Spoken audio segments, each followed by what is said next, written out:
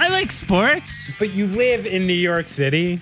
Yeah. You've been living in New York City for a long time. Yeah. If you want to keep living in New York City, can you fucking Google who Patrick Ewing is, please, when this is done? Because, come on, like, there's like a baseline here. I've been living in New York City since my quarterback was Frank Sims. You mean Phil Sims? Jesus, Brad. Oh, God. Oh, this is bad. Jeff, we need help. All right. That one was actually a joke, but yeah, I don't really follow basketball, so. Yeah, but that's what I'm saying. You don't have to follow basketball to know who Patrick Ewing is. He was like, no, I know who Patrick Ewing is. He was like the dude in New York for like a decade. I know who he is. You do? Yeah. You promise. You didn't just Google it in the last 10 seconds? I used to party with him. No, you're like, oh, yeah, number 33, went to Georgetown. Yeah. I used to party with him at Limelight. Yeah, that's right. I'm sure. You know, Pat's actually a painter. I think he's too cultured of a guy to hang out with you at Limelight. And God knows you were high on cocaine and wearing silk underwear. So it's comfy, don't that? It seems great. How are you, Brad? Things good? I'm good. I just got in from walking the dog on it's not very hot out, but it's moist. It's still moist. It is moist. It's thick. Speaking of thick, I'm keeping an eye on Florida. I hope it goes okay down there. What? I got some family in that area hunkering down. Well, not evacuating, like well, one of which is evacuating, but their evacuation is like, I have a really cool other place to go. So it's like kind of a half vac. But yeah, no, some people I know are going to be trying to wait it out, but yeah, kids are like, and hurricanes, not cool. I hope it goes okay down there. It's funny too, because the other day, speaking of New York classics, The Day After Tomorrow was on TV. Ooh. Which is like, yeah. After some time passed, I'm pretty sure that's my favorite of the over-the-top Hollywood, big budget, borderline B movie kind of ones. Like out of the Twisters and the Volcanoes and Independence Days and things like that. I think The Day After Tomorrow is my favorite because it just includes every quip you could possibly want in one of those movies, It definitely looks like a highlight reel from all the catastrophe movies. Yeah. It's like the best of them. And then listen, you got Quaid, who of course, I'm a climate scientist and my son is stuck in New York City and saves his crew. And then, my best friend, he sacrifices himself. Then my wife is stuck in D.C. with the cancer kid, And then it's like an hour and a half movie. You're like 90 minutes into this movie, and all of a sudden, wolves escape from a boat. You're like, what? Now wolves are in play? I do remember thinking that the movie was over at that point. Right? It have like a fake wolves? It has like a fake ending. Like you're like, okay, the movie's done. And then there's like another hour. It's also one of those endings where like, yes, the ice is melting. Our protagonists have survived, to the next point of life. There's like scattered people on New York City rooftops who are like, yay, we survived. Dude, how many fucking millions of people are under that ice dead? Hell yeah. Like, that's going to be it. The second that ice goes away, all you survivors got a fucking shit show on your hands, So I wouldn't be clapping for long. Yeah, you think the summers usually smell bad in New York. Wait till the thaw. Oh, anybody under floor fucking 62 died in New York City. Like, there's not a lot of people left, So I think Jake and the crew, they got a tough one coming up. If no one's ever seen The Day After Tomorrow, I apologize for that long of a ramble on this film. And all those spoilers. I think this is perfect, though, for our friend Jeff Rosenstock. Oh, I'm sure he likes the movie. So it's official, right? Jeff is the most... He like is going after... I mean, he's by far the most prolific guest. So this is his fourth solo appearance. Okay. He appeared 3 times with Chris. Right. He came on with the Big D and the Kids Table guy. Yeah. He was on for that one. And was he not part of some live experience? He did do one of our earliest live. It may have been the first or second one. I'm not sure. We got to get a gold jacket for him. Yeah, he should have, or a gold microphone. What do they do on Saturday Night Live when you do 5? That's the big one, right? When you do 5, I think you get a coat. I've only done 4. I haven't gotten anything. You know a blazer guy in New York City? You got a blazer guy? My 15-year-old daughter is always going to used clothing stores, so I'll have her pick something out. Oh, she looks cool as fuck. Yeah. I'm kind of almost like jealous of her fit. Like, yeah, she looks good. That's when I'm like, yo, that's the upside to not moving to the suburbs right there. Kids are going to look cool as fuck, you know? Except, she scours these like thrift stores. Like anytime we go anywhere out in the sticks, that's where she gets all her shit from. Yeah, that's where these fucking country bumpkins don't even know what they have. Exactly. That's her attitude for sure. I mean, I get it. I've done that plenty with records. Yeah. So not clothes, but records. I've done the same exact thing. But anyway, but it was, so we actually had a reason to have Jeff on.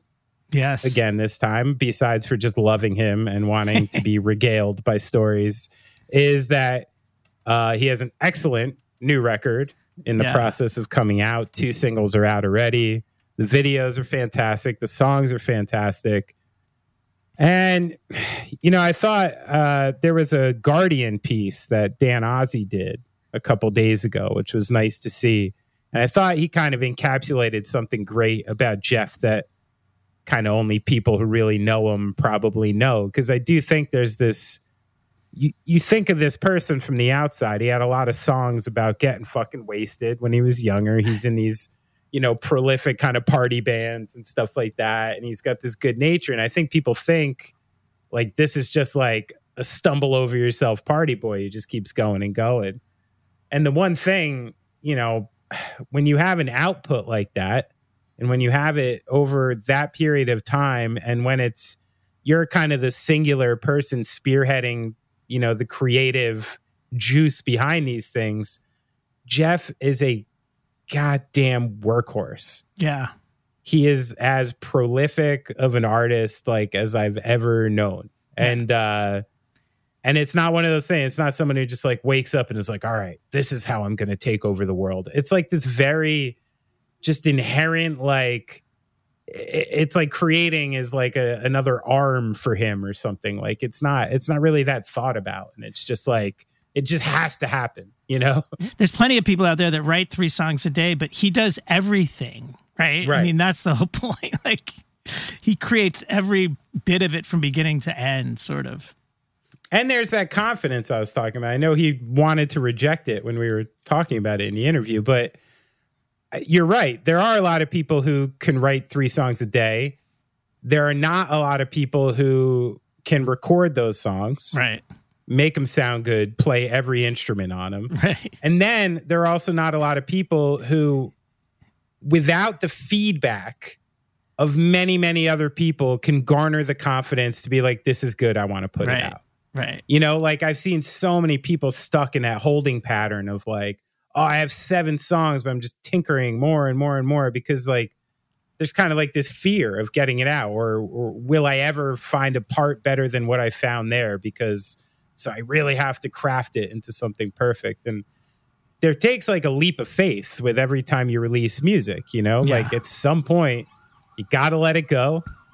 You got to put the baby in the basket, send it down the river, No, that's the hardest part. And that's fucking hard. Yeah. Like that's something that I think is undervalued hard, and also undervalued in how many like bands and artists that's basically killed. Right. So that's another thing about it too. You have to have, Jeff's got a great like fuck you attitude about him, where once he thinks something's great, he thinks this is the way it should be. I'm pretty sure about it. Fuck you. This is how I'm doing it. And that's, it's just so refreshing. It really is. I love talking to him. I love listening to his music, I got to say, in the case of Hell Mode, which is the new record, it's fucking awesome. Like it is. I really like this record. It's really, I mean, it's obviously a little bit different Although I guess he's kind of always different, right? But yeah, he's always moving. I just love the fucking enthusiasm and like the production and the like. I mean, it's got a lot of textures to it. Yeah, but it's definitely sort of bombastic in a way. Like it feels urgent, right? Like it feels like I'm hanging on every verse and chorus to see where it's going to take me. But fun as hell too. Like it's super fun. Yeah. And I took a look at the vinyl. If you're a vinyl head, dude, get the vinyl for this. It looks nuts. Oh yeah, what's going on there? There's pink vinyl, and then there's like multicolored vinyl. Burrow is a furniture company known for timeless design and thoughtful construction, and free shipping, and that extends to their outdoor collection. Their outdoor furniture is built to withstand the elements, featuring rust-proof stainless steel hardware, weather-ready teak, and quick-dry foam cushions. For Memorial Day, get 15% off your Burrow purchase at burrow.com/ACAST and up to 25% off outdoor. That's up to 25% off outdoor furniture at burrow.com/ACAST. There's never been a faster or easier way to start your weight loss journey than with PlushCare. PlushCare accepts most insurance plans and gives you online access to board-certified physicians who can prescribe FDA-approved weight loss medications like Wegovy and Zepbound for those who qualify. Take charge of your health and speak with a board-certified physician about a weight loss plan that's right for you. Get started today at plushcare.com/weight-loss. That's plushcare.com/weight-loss. plushcare.com/weight-loss. All right. Well, I'm sure Jeff, if he's listening to this, is cringing about this verbal hand job we're giving him. So why don't we go ahead and train it and get into this?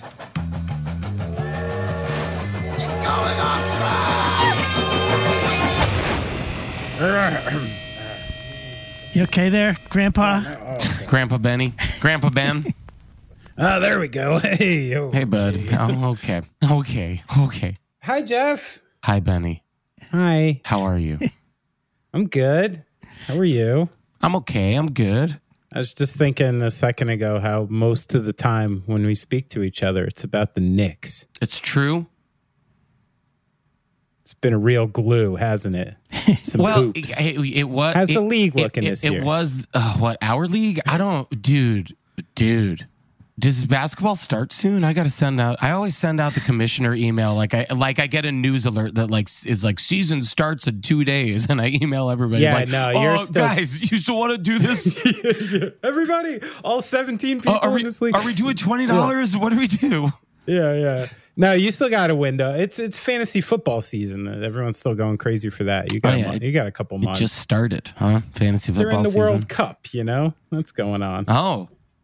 Oh, fantasy football. And actual basketball, I was just reading an article. Remember that guy, Rondé Hollis Jefferson? Of course. That the Nets drafted? Remember when he was on the fucking giant picture outside of Barclays because there there was nobody on the team? It was like, that's all we had. It was Chris Humphries. Chris Humphries. Hell yeah. We're like Marshawn Brooks got some Kobe in him. We had and D'Angelo Russell, who was not good yet. No, not even close. But speaking of which, Rondé Hollis Jefferson surfaced in this FIBA World Cup playing for Jordan. I'm not sure where his Jordanian citizenship came from, but he has completely changed the way he looks and the way he plays to be Kobe Bryant. That's cool. Does he still play in the NBA? Yeah, he got skinnier. He his whole game. He looks like one of those people on Instagram mocking someone else's game, I can do basketball dunk, that kind of thing. Yeah, but the lean in Kobe thing, just his style. He's even playing like him. He wears the number. They're both from Chester, Pennsylvania. There's a thing going on here, kind of like a single white female sort of thing going on. Oh, well, I mean, I don't know if it's like that when it's Kobe Bryant and people want to play like him. He was good. He was good at basketball. I don't really He's want fairly well known. Do a strong stance here. Does Rondé Hollis Jefferson still play?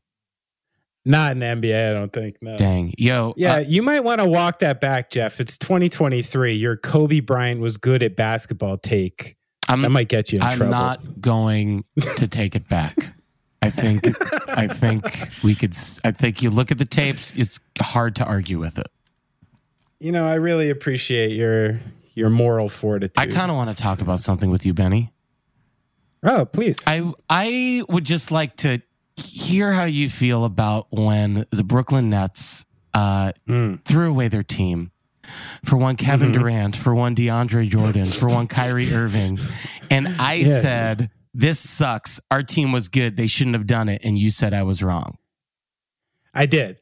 All right. So here, was I the only two-parter. person with that take, by the way? No, you were not. And I honestly, I stood by this take for a long time, and I still do. Surprisingly, the Kevin enough. Durant take. Yeah, I guess we got Dinwiddie back again. To me, this is the thing: is like there were like the Nets and 29 other teams who all knew this was a bad idea, but every single one would have done it. Yeah, because like, were you winning a championship with Spencer Dinwiddie and Joe Harris and D'Angelo Russell and young Jared Allen? Like, zero chance. I'd just like to mention in your framing of this, you mentioned the two best players last. This is how I do it. But so like, even though I'm going into it being like, oh geez, a lot of variables here, a lot of scary ones I don't like. Yeah. But there were other players out there. But may I remind you, they were like half a big toe from the NBA Finals. You know, like it actually kind of worked for a second. They got way closer than they would have. So even though it's like one of the biggest, you know, trade cacophonies in NBA history, we managed to do it twice in like 15 years. You know, that's kind of, I mean, that's why, that's King also deal, why I was like, the Nets should just not. They shouldn't. They should just. Oh no, they should be. Out of the big three business. Like, you know, be like 6th through 8th seed and like do a Raptors. I guess the Raptors did a crazy trade to win though, huh? Yeah, exactly, exactly. And that's the thing is like, are you willing to like mortgage 10 years of your team to bring one home? I think most teams are. As a Knicks fan, I've seen this played out many times. Yeah. So, and it always works out good. And that's why there's so many modern banners at Madison Square Garden. That's it. So to answer your original question, I think we were both right. Like, it's like, yes, it's a bad idea. Yes, they have to do it. And if they were offered it again, they should do it again. This is like when people defend capitalism when something bad happens. They're like, it's just how it is, though. It's just how it is. You're right. Well, this is the trickle down economics of basketball. No, it is true. It is true because it's like it's playing percentages here. You know, like for the 8 out of 10 times it's going to fail miserably and bring shame to an entire city and fan base. And then one time you get the Raptors, I guess, huh? And then one time you get the Raptors, basically, or you know. The Celtics, you know, when they bring in Ray Allen and Kevin Garnett or something, like it does work sometimes. Sure. So that's it. Who did the Celtics give up for them? I that's when I got back into basketball. I had like a 10-year blackout. Oh, I don't remember. Yeah, that's going to be a tough That was a good team. Nate Robinson, Big Baby. They were fun. Oh man, Shrek and Donkey. This is a bad music podcast. Do we have to put like a time limit on the basketball talk? No. Brad's like, yes. Brad's like, yes. Okay, so ska I want to talk about the pedals. 70s and the 60s. So Jeff, how did you get your tone? Oh, I use my pick and my pedals and my amp and my guitar, and you've heard the rest. So wait, speaking of it, I heard there was so I saw you recently DJing at a wedding, and you were great. Thank you. Me and Christine had a really nice time, and then like the next day, people were like, "Yeah, it was kind of like nobody really wanted the music that loud," and I was like, "Oh no, it was so well." I mean, especially with the do do do do do. Oh yeah, whatever that effect is. It works. That's our air horn that we used during our live set. That we just like had our gear out there because we played a show. And somebody spilled a beer on it at the wedding, and I thought it broke it, but I just plugged it in the other day. It's working fine. So the air horn's still working. I love how you get back to New York and have a few beverages, and you just turn into Funkmaster Flash. You know, Yeah, I think maybe that was me and Christine's dream. We're like, all right, we're Funkmaster Flex for the evening. Let's go. We're finally on Hot 97. Christine went hard with the horny picks for her. She had Tonight I'm Fucking You by Enrique Iglesias. There was like one other word that was like, damn, dog. She's like, give me your phone. I'm on a mission. So you know who told? I ran into Rick Johnson. Yeah. And Rick Johnson said the end of the evening, especially gear-wise, was a little crazy. What did I miss? Oh, you didn't miss anything. You've seen us load out before. We're bad at it. We were pretty good on your tour because we wanted to be well behaved because we were supports and we're nice and we like you, but we're that's as good as we get. We're not which is so fine. You were so profesh. Hell yeah. That's profesh. Thank you. Do you know Dan Ozzie lives in the fucking pool house of Isn't that crazy? That's where he lives. Get out of here. Yeah. He's so LA. They have a mansion and they have like a bonus house and he house sits for them when they like go to Australia to shoot for like months. But he lives there. This is like like a personal connection thing on top of it. What do you mean?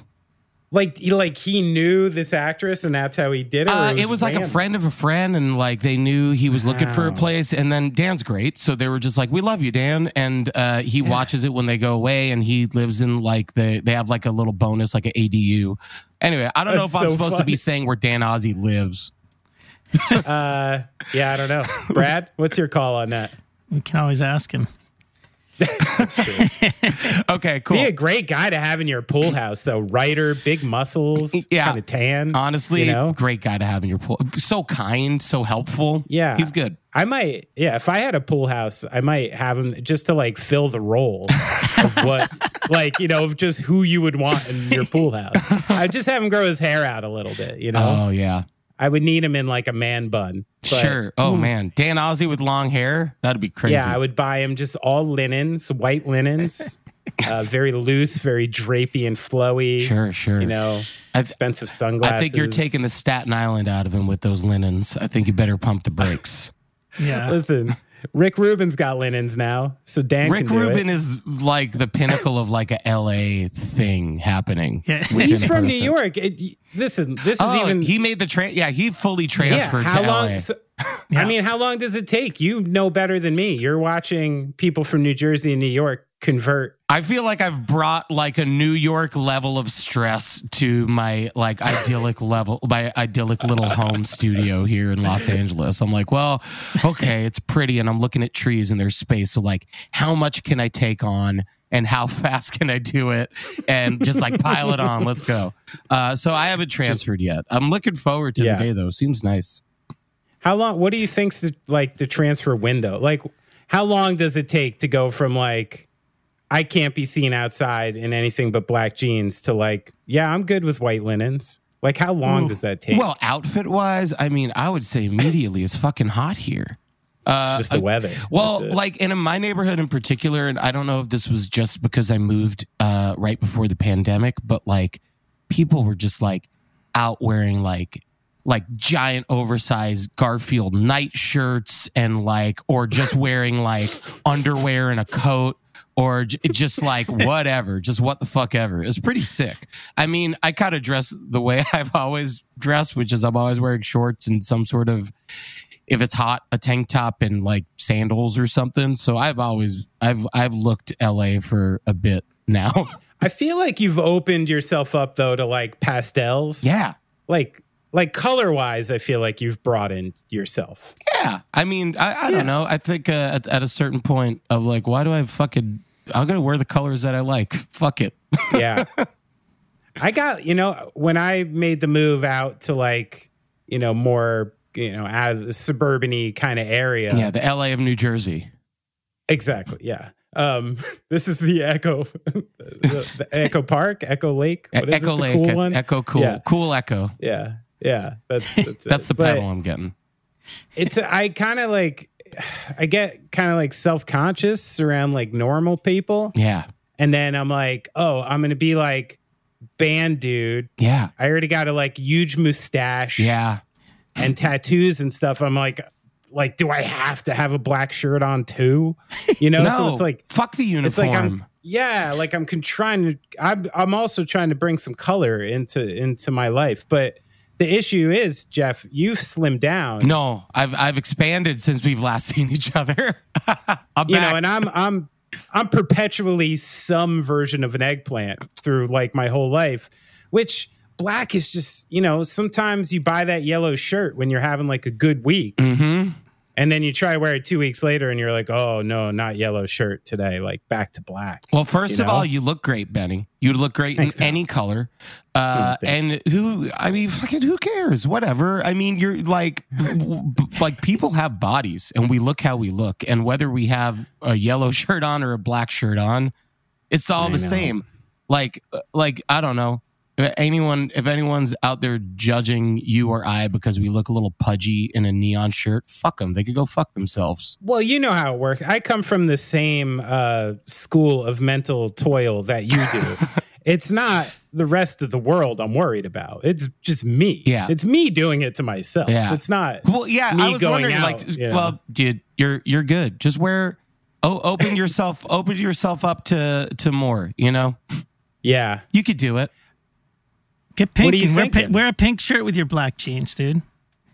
Well, what do you think? What are some suggestions of how I can broaden out here? Hats? Cool hats? You have great hair, so you don't have to wear a hat. So you don't get to wear a hat. Okay. What do you like?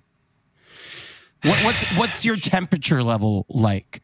Do you feel comfortable in your clothes weather-wise, or are you like, I'm always hot, or like, it feels good to take off my jeans after a long day? I'm often hot. Okay, so fuck those pants. Hot. You gotta wear shorts. Shorts all day. Shorts, open toe, and I don't know. Get yourself a sleeveless tee. You'll look like a rocker still. And if people judge you, you can be like, yo, but guess what? I don't have like a real job like you do, fucker. Enjoy the office. Yeah, and be like, guess what? I could text Jeff Rosenstock right now. And they'll say, who? And then you'll tell them and they'll be like, oh, he sucks. Tell him for me. Oh, you mean Jeff? Oh, yeah, my tax attorney. He's very good. My tax attorney, Jeff Rosenstock, yeah. So, Jeff. Yeah. Jeff. Yeah. My old friend. Yeah. You seem busy. Sure. Is your movie score done?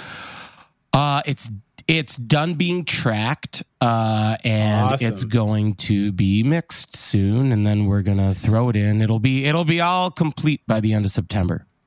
So take me from like A to B, because the last time we like proper hung out, besides for the wedding, I got fired. Yeah, you weren't stoked about all this, and it wasn't obviously like the cartoon or the creator's fault, So you know what? I'm gonna blame Ben Levin for the laugh. I'm just joking. He's like the nicest person. So what happened from like when till now? What? For those of you who were not backstage at the show in Philadelphia, right before we loaded into our supporting gig for the Gaslight Anthem, I had a Zoom call with everybody on Craig at the Creek, where we found out that David Zaslav purchased Warner Brothers and was cleaning house, and essentially cleaned house of most of Cartoon Network, including our show, Craig of the Creek, which we were all frustrated about because it's a very successful show. It's doing good. We're like, what the fuck? We all really loved working on it. So how many? You were like 3 seasons? 5 seasons. Oh, we had been greenlit for a movie and a 5th season and a spinoff earlier in the year, and then a couple of months later, it happened. I mean, we all not that we all saw it coming, because we didn't, because we got greenlit for shit. But like, animation has been in a bit of turmoil over the last year or so, with like things getting cut and things getting taken off of streaming services, so they like don't exist anywhere. And it's super fucked up, because during lockdown pandemic era, like animation like saved all these streaming services, because we were all still working, because you could do that remote, and we never stopped. We were working harder than ever. We made these fucking douchebags a bunch of money, and then they kicked us to the curb the first chance they got.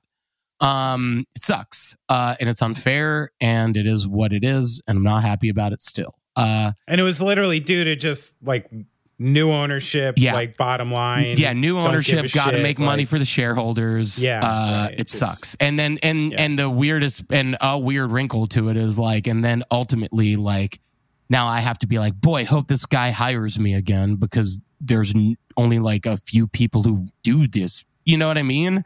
Like we have the way it's all set up is so like, you know, perpetually it will just be one person who owns every company. And we're like, well, capitalism. Right. Yeah. So, but all the same, they still, our series executive fought really hard for us, and we were still allowed to make the movie, and we were still allowed to kind of wrap up the show. We were still allowed to do 20 episodes. I say we, I'm not part of it, but they were still allowed to do 20 episodes of the spinoff. So we got to like finish it up, and being in music, I am at the very end of the pipeline pretty much. So like at this point, for the past year, we've been having like Zoom meetings where we say goodbye to somebody who's worked on the show for like 5 years. And we're like, okay, well, bye. And then I go back to plugging away at writing this movie score. So I've been doing that since the beginning of the year. I had to figure out how to hire an orchestra, a conductor, a taiko drum ensemble. I wrote all this music, which to me is kind of, it's really outside of my wheelhouse because I was watching a lot of movies to just kind of like prep and see what they're doing. And I noticed it, and the music is just kind of like Indiana Jones movies and Goonies and shit like that. And the music's just always moving, and it never really like settles in one key. And it doesn't, it's very often not like major and minor scales. And there's just like weird things happening. So I was kind of here, like try to figure out like, okay, like brush up on like my knowledge of 12 tone, which I'm not good. I will explain it very, very vaguely. But it's just basically like you have a certain amount, there's like rules, and you have your notes numbered 1 through 12, and you can't repeat intervals, certain intervals more than once. You can't repeat certain intervals ever, and there's some intervals that you can never even just do, and you make a scale that way between those 12 notes, and then you like write a little thing, and it sounds kind of discordant and weird, and you're like, okay, cool.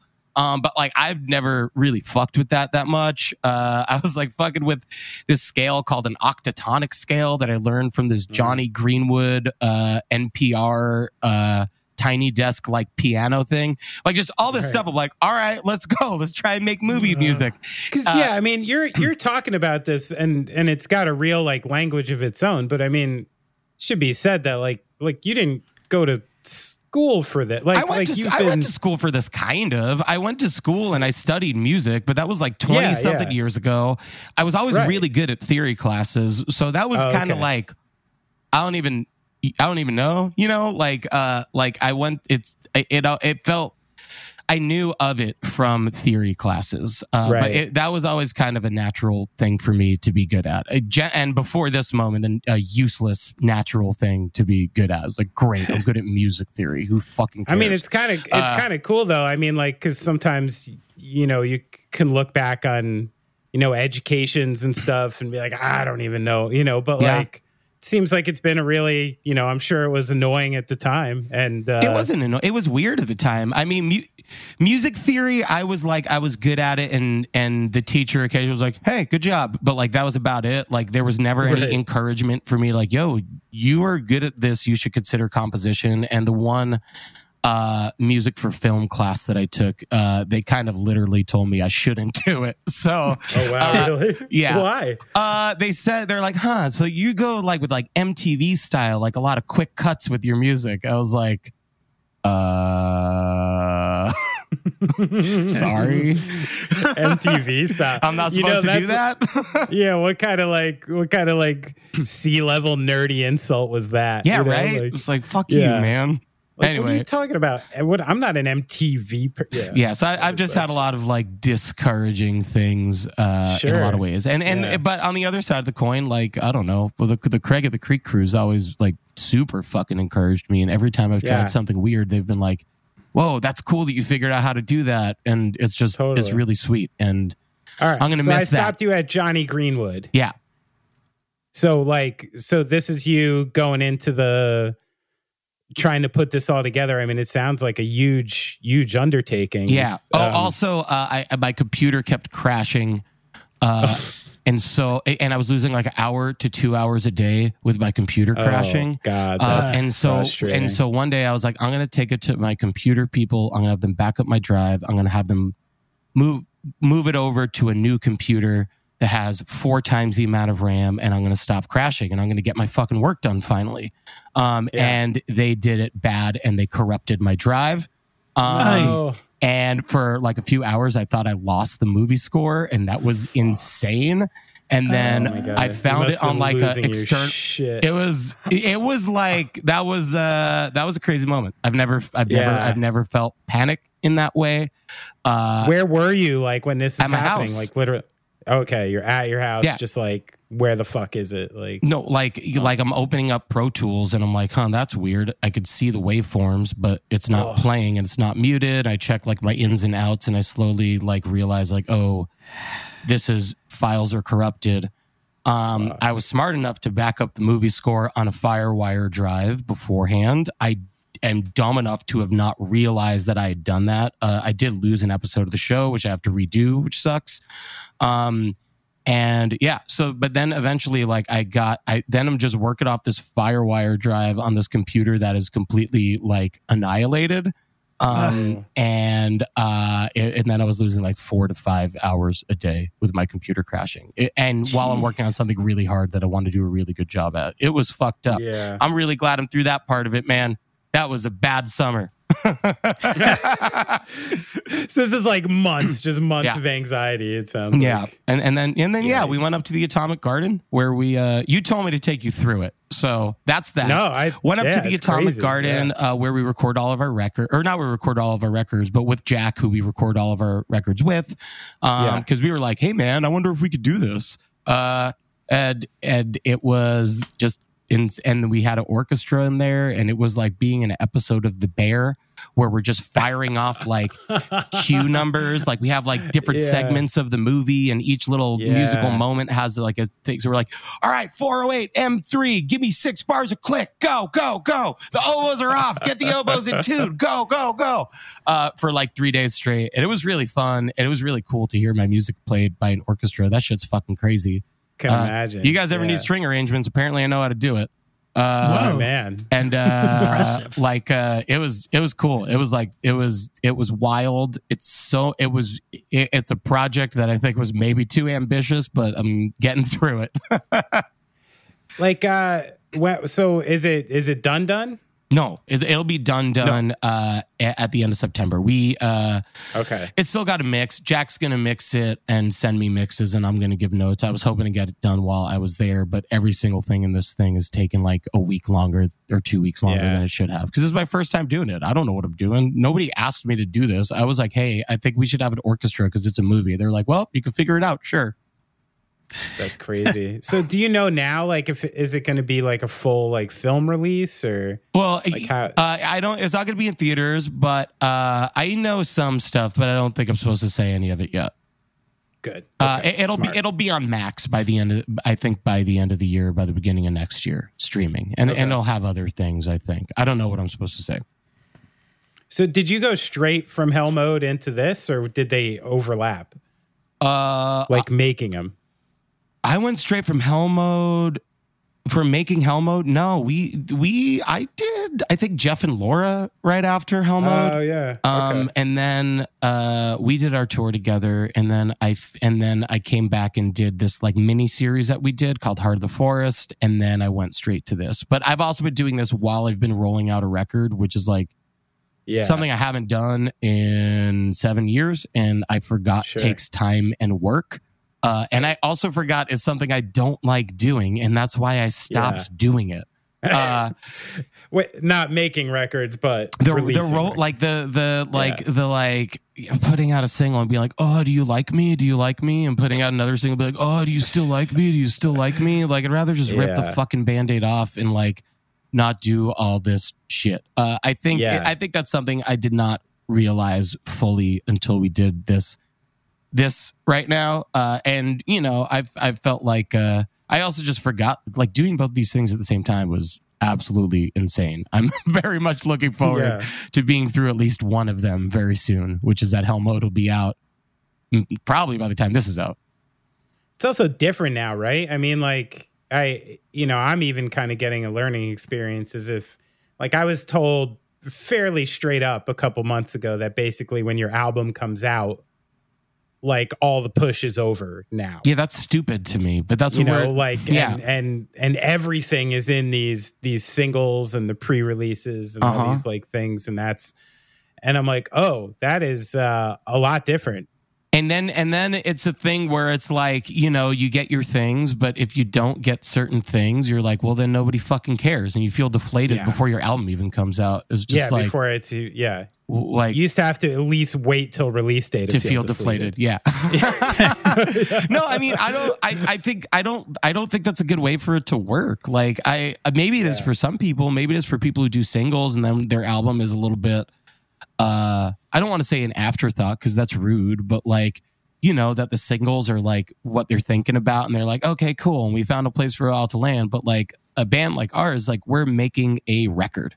And I don't know, like, I feel like I could put out any of these songs as singles. That's what we're trying to do. We're trying to make them all good, you know?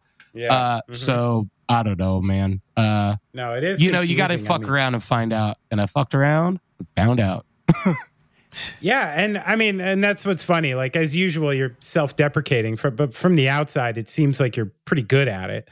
What? Because I'll fucking tell you when I'm not good at it. The videos are cool. The songs are cool. I'm stoked. I'm stoked on it. I'm stoked on all the videos. I'm really stoked on the videos, and I'm stoked on the songs. I'm stoked on the record. I'm stoked on all the stuff. It's great. I'm not stoked to try to be like, thank you. I thanks, man.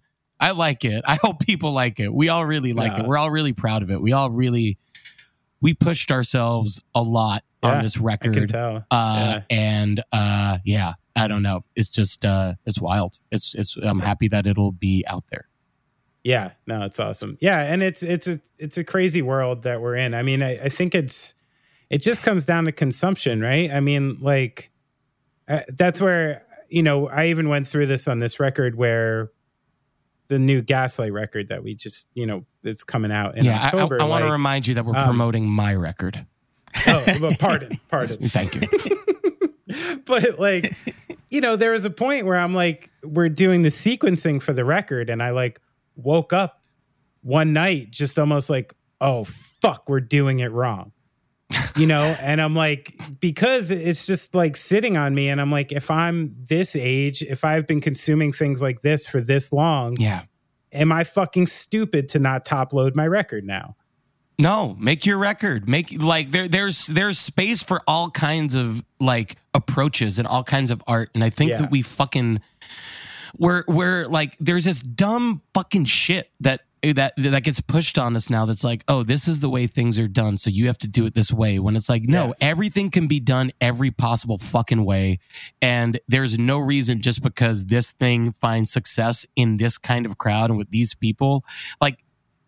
I don't think that that's how you speak to your fans. I think your fans like your records. You know, I've seen your band. Yeah. I've seen you play songs. Your fans like all the songs. Like, you know what I mean? It's cool to save shit for the back half. It's cool to craft something that's different than something else, I think, you know?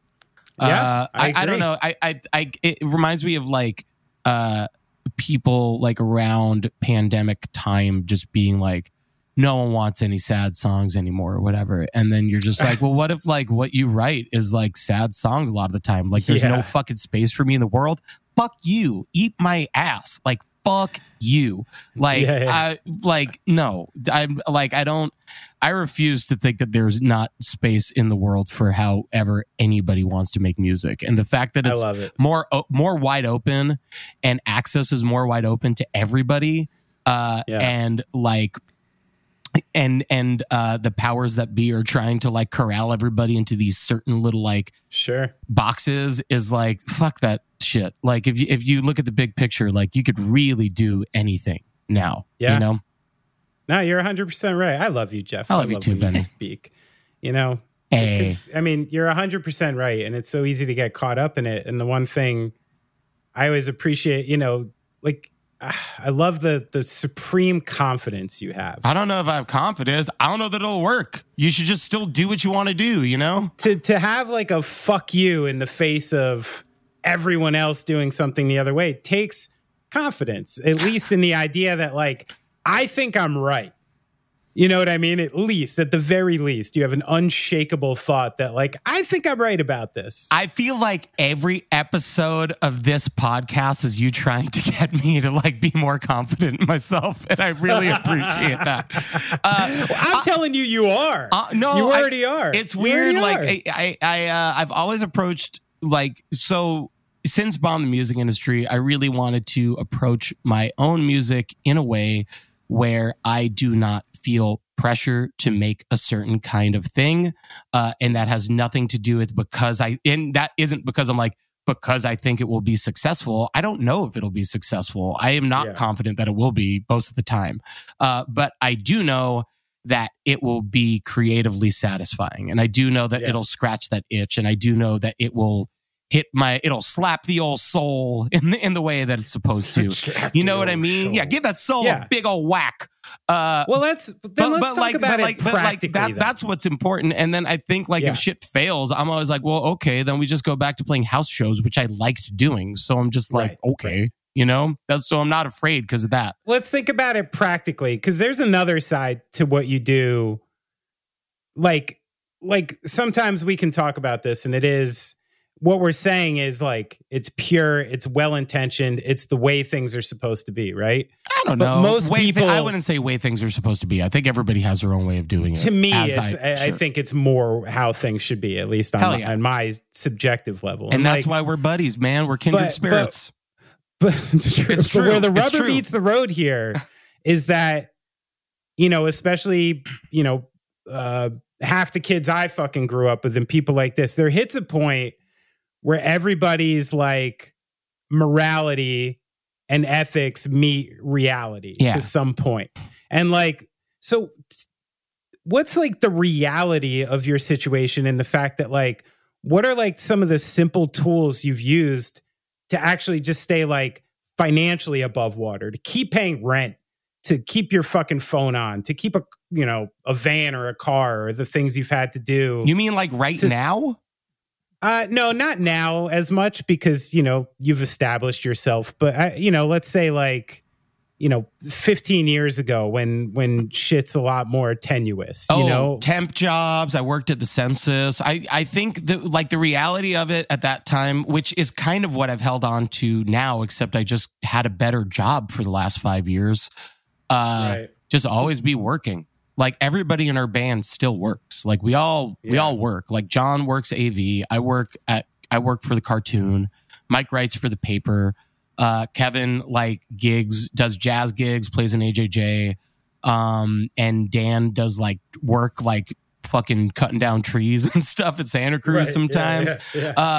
Like, I think just kind of like the fucking thing of it all for a long time was just like, hey, always have a job so that this band never is the thing that makes you all your money, because then it becomes fucking stressful that you're not doing it the right way. You got to do it this way or whatever. Yes. Like, I was just always like, I think there's some people who feel like they need to have no job so they have the space to be an artist. And I hear that point of view, but I have never felt that way. I've always felt more creative when I'm, like, in the shit and when I'm experiencing things. You know what I mean? I've never been one to, like, feel creatively charged necessarily by relaxing. I will admit that now that, like, shit has been so hectic, when I do, like, go away to, like, demo songs and decompress and be quiet for, like, 4 or 5 days, like, either in upstate New York or with this record, like, I went out to the desert.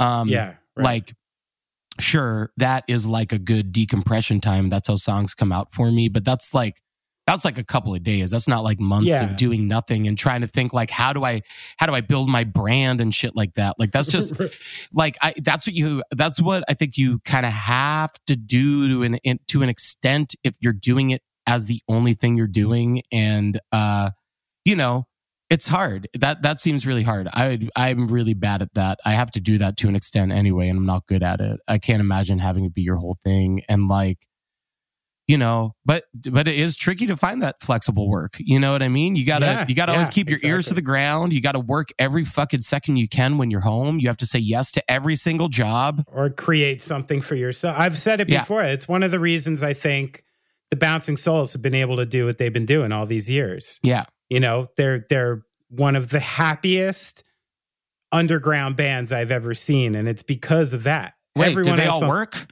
They all, like, Brian's a successful tattoo artist. Pete records bands. Cool. You know, like I didn't know Greg's that they all work. You know, an artist, like a commissioned artist, and writes kids books, and like, and they've and that's how, like, okay, we can go do this the way we want to do it, and it stays real. I think that's really great advice, honestly, for a band at a certain level. Because the one thing, you know, that people forget too, it's almost like, you know, the reason a 25-year-old athlete's trying to get his one big contract is like, you know, unless you're fucking U2 or something, when you're off the road for 9 months, that shit starts to get down fast. Yeah. You know what I mean? Like any money you made, like, yeah. So unless you're, you know, like if you have any kind of a long-term ambition, then what you're saying, I think, is great advice. You know, you have to, like, at least keep some other economic flow for yourself to keep your music free, right? Yeah, I think so. I think it's all about finding flexible work. And it's tricky because that work does suck. Like, it's not great sometimes, and it's work. Work isn't fun a lot of the time. But like, you know, whatever, shut up. Yeah. Sometimes you got to work. Yeah, sometimes you got to work. It all really feels very satisfying when you realize you're making money for someone who has like 100 times more money than you'll ever dream of having as you earn your like $175 day rate or whatever the fuck I was getting. Yes. Yeah. I love that. But all right, so let's talk about Hell Mode a little, since I know you're on like how many interviews do you have today? Yeah, I only have 2. Only 2. Okay. Yeah. So I'm not getting like I'm just going to go out there and give it 110% like the Derek Jeter answers. What? Well, no, but I am going into this giving it 110%. Thank you. But, you know, I'm listening to this record and like lyrically, it's feeling to me like a kind of, not like a coming of age record, but like kind of like an acceptance of the human condition record. Like less about change and more about like rolling with what you got, kind of. Yeah. And like, is that the correct observation? I think that's a good observation. Yeah. I mean, I think it's been tricky in talking about this record because I think it's just people, you know, you try to frame it or whatever. And I think it's been framed as chaos in a lot of ways. And there's like a pull quote for me in the bio that definitely helps nudge people in that direction. Yeah, but like chaos, life is fucking chaos right now. It's not about the chaos. It's just about life. And that's just how it happens to kind of be. And it's not even really accepted. It's just, you know, it's about living. It's about living through it. It's about living through it all. That's how it feels to me, and it's about living through those ups and downs and like not trying too hard to like be like, and here's the lesson from it or anything like that, but just like what it feels like to like, I don't know, to be trying to like experience the joy of your successes while also you watch the world burn down around you. Like it's fucking weird, man. Yeah. No, it is. And there's like an attached guilt that takes a lot to get rid of, I guess. And you shouldn't totally get rid of it either, right? That's the trick. But, I mean, it's about like trying to not feel guilty or like needlessly guilty about it, but trying to use that to feel a little bit charged to go fucking do something, you know? Hey, I'm Ryan Reynolds. Recently, I asked Mint Mobile's legal team if big wireless companies are allowed to raise prices due to inflation. They said yes. And then when I asked if raising prices technically violates those onerous 2-year contracts, they said, "What the f*** are you talking about, you insane Hollywood ass f- So to recap, we're cutting the price of Mint Unlimited from $30 a month to just $15 a month. Give it a try at mintmobile.com/switch. $45 up front for 3 months plus taxes and fees. Promo rate for new customers for limited time. Unlimited more than 40 gigabytes per month. Slows full terms at mintmobile.com. Hiring for your small business? If you're not looking for professionals on LinkedIn, you're looking in the wrong place. That's like looking for your car keys in a fish tank. LinkedIn helps you hire professionals you can't find anywhere else, even those who aren't actively searching for a new job but might be open to the perfect role. In a given month, over 70% of LinkedIn users don't even visit other leading job sites. So start looking in the right place. With LinkedIn, you can hire professionals like a professional. Post your free job on linkedin.com/people today. Burrow is a furniture company known for timeless design and thoughtful construction and free shipping, and that extends to their outdoor collection. Their outdoor furniture is built to withstand the elements, featuring rust-proof stainless steel hardware, weather-ready teak, and quick-dry foam cushions. For Memorial Day, get 15% off your Burrow purchase at burrow.com/acast and up to 25% off outdoor. That's up to 25% off outdoor furniture at burrow.com/acast. Everyone knows therapy is great for solving problems, but getting therapy has its own problems too, like finding the right therapist, fitting into their schedule, and of course, the cost. Well, BetterHelp can solve those problems. It's totally online and built around your schedule. It's surprisingly affordable too. Connect with a credentialed therapist by phone, video, or online chat, all from the comfort of your home.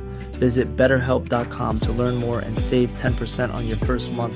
That's BetterHelp, H-E-L-P. So how did you get there? Because the last time we did the interview was a straight COVID interview. Last time we did an interview, somebody reached out to me and was like, yo, do you need mental health help? Some nosy Nelly was saying that you need... I wonder if I've passed that guy on the street. He said he lives in my neighborhood. I don't know. He might, but the way he wrote you, I found very off-putting. I wouldn't have. He wasn't trying to be, and yet it was fucked up. No. Yeah, I didn't like it. But I don't like it. But you were we were all in a dark place. And I was like, I was trying desperately to find the silver lining in things at that point. And, was presenting them with kind of half-hearted,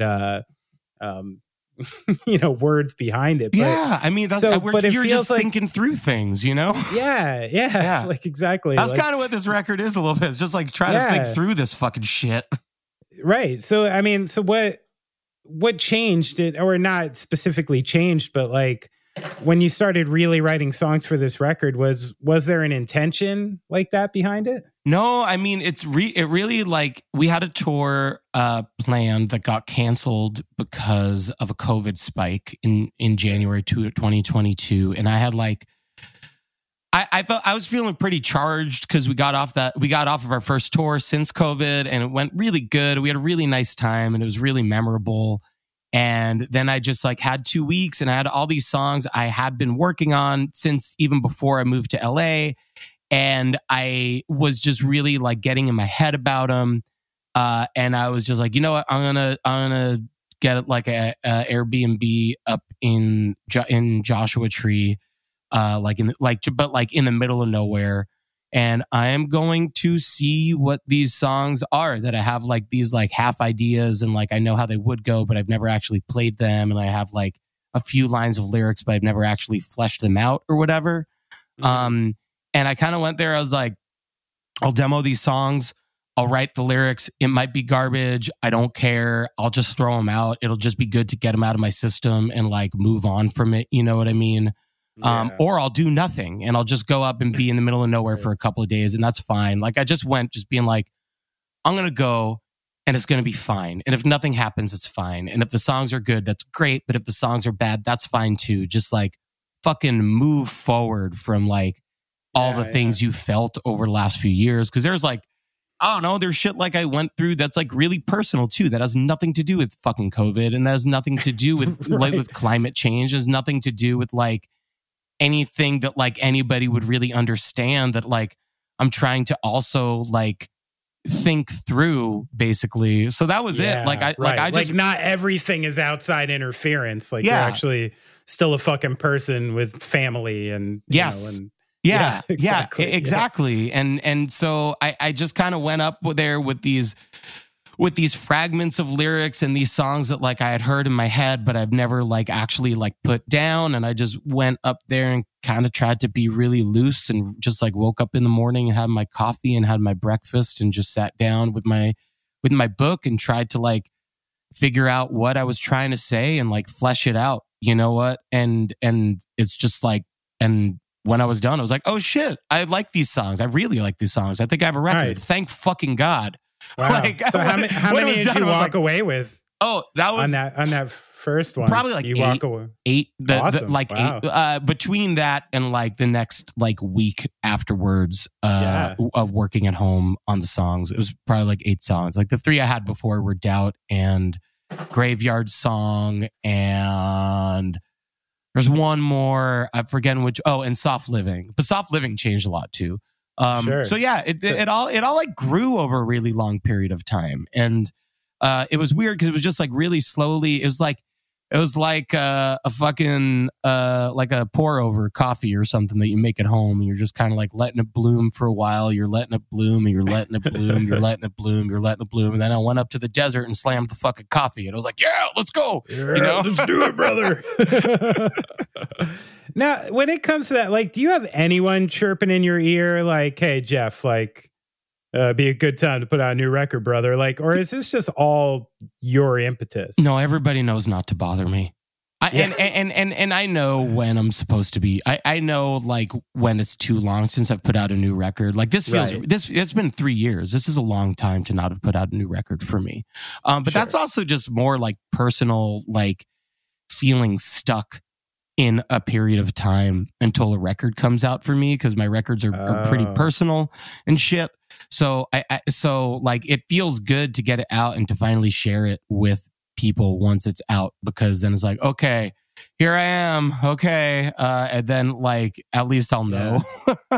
That's interesting. Like, do you think you've been putting out records so long at this point? Especially like, I mean, essentially you've been putting out records every, periodically, like every year since you were an adult, right? Like since I was like 15 or 16. Yeah. So, I mean, like, is this actually part now of your just life cycle? Yeah, you know totally, what I mean? Like, totally, 100%. And that, I think that goes back to what we were talking about before, why I'm not like fucking concerned about like, oh, if your song is less than 2 minutes, the Spotify algorithm gives it a little kiss. You know what I mean? Like, I don't fucking give a shit. Like, it's not about that for me. It's about being alive, Right. Like, that seems a lot bigger and cooler to me than Spotify. Like, shut up, Spotify. I'm trying to stay alive, man. Yeah, man. Yeah.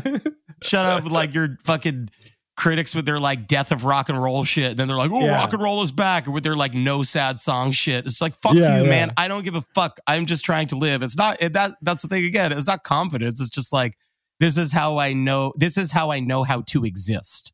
Totally. And so that guiding light or whatever the fuck is stronger than like if a record label were to email me and be like, hey, are you going to put out a new record?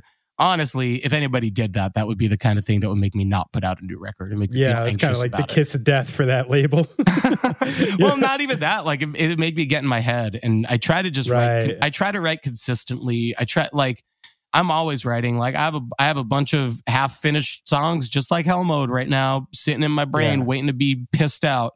And like that's how I kind of try to keep doing it, and I try to not think about the record cycle or anything like that, and just try and like keep going. And when the songs find each other and make sense with each other on a record, like that's when it's time to put a record out. Yeah, that's awesome. Makes sense. Would you consider? I mean, like you're one of the more. I know you sometimes have like a pile of wires way of doing it, but you are a technologically sound human. Yes, I am sitting in a pile of wires as you say that to me, like literally. Yeah, I'll send you a picture after this of what it looks like where I'm sitting. It's pretty chaotic right now. Listen, you get it done, baby. You get it done. I'm moving too fast to be clean. It's not clean, but you get it done. Yeah. But like, you could get, what is it? You get 3 things. You get it done well. You could get it done fast. Well, I don't know. Never mind. That doesn't apply. What were you saying? That was only 2. Let's move on. Okay. Would you consider yourself like a friend of Skynet? or like an enemy. Like moving forward into like this AI tech kind of thing, like coming up, you're sort of at the cutting edge of it in a lot of ways. Like, how are you feeling about that? I think AI is whack. Like 100%. Like I don't understand. Like I saw somebody tweet something which I agreed with, which was like, damn, we invented AI and we have them writing poems, and while I still have to like clean a toilet. which is a good way of looking at it. That's true. That's true. I like very particularly in my now industry, Hollywood, baby. It's like, baby. I don't want to see, like, all the only reason for AI is for CEOs and shareholders to like make more and more money and to widen the gap, and it takes away jobs from creative people. And it's not as good. Like it doesn't it doesn't get you. You know what I mean? I feel like I bet there's probably like an AI joke that can make you laugh or something, but it doesn't like know the human experience. I don't know. I sort of sound like shaking my fist at a cloud, whatever, when I talk about that kind of shit. But like, it's fucked up. Like, it's fucked up that they're trying to just basically take an industry away from a bunch of really kind, good people who like to do this creative thing. And instead of people connecting with others, it's like, oh, well, I could train this computer to connect to you. It's like, fucking why? Who's asking for that? The people who are asking for that are the people who could profit off of it. It's true. Not what we're asking for as people. Like, there aren't moviegoers going like, man, I wish this script was written by AI instead. No one is asking for that. I've said that before. Well, no, you know what? You're the exception that proves the rule. I agree with you, Jeff, for the most part. For the most part. No, I agree, but I am not.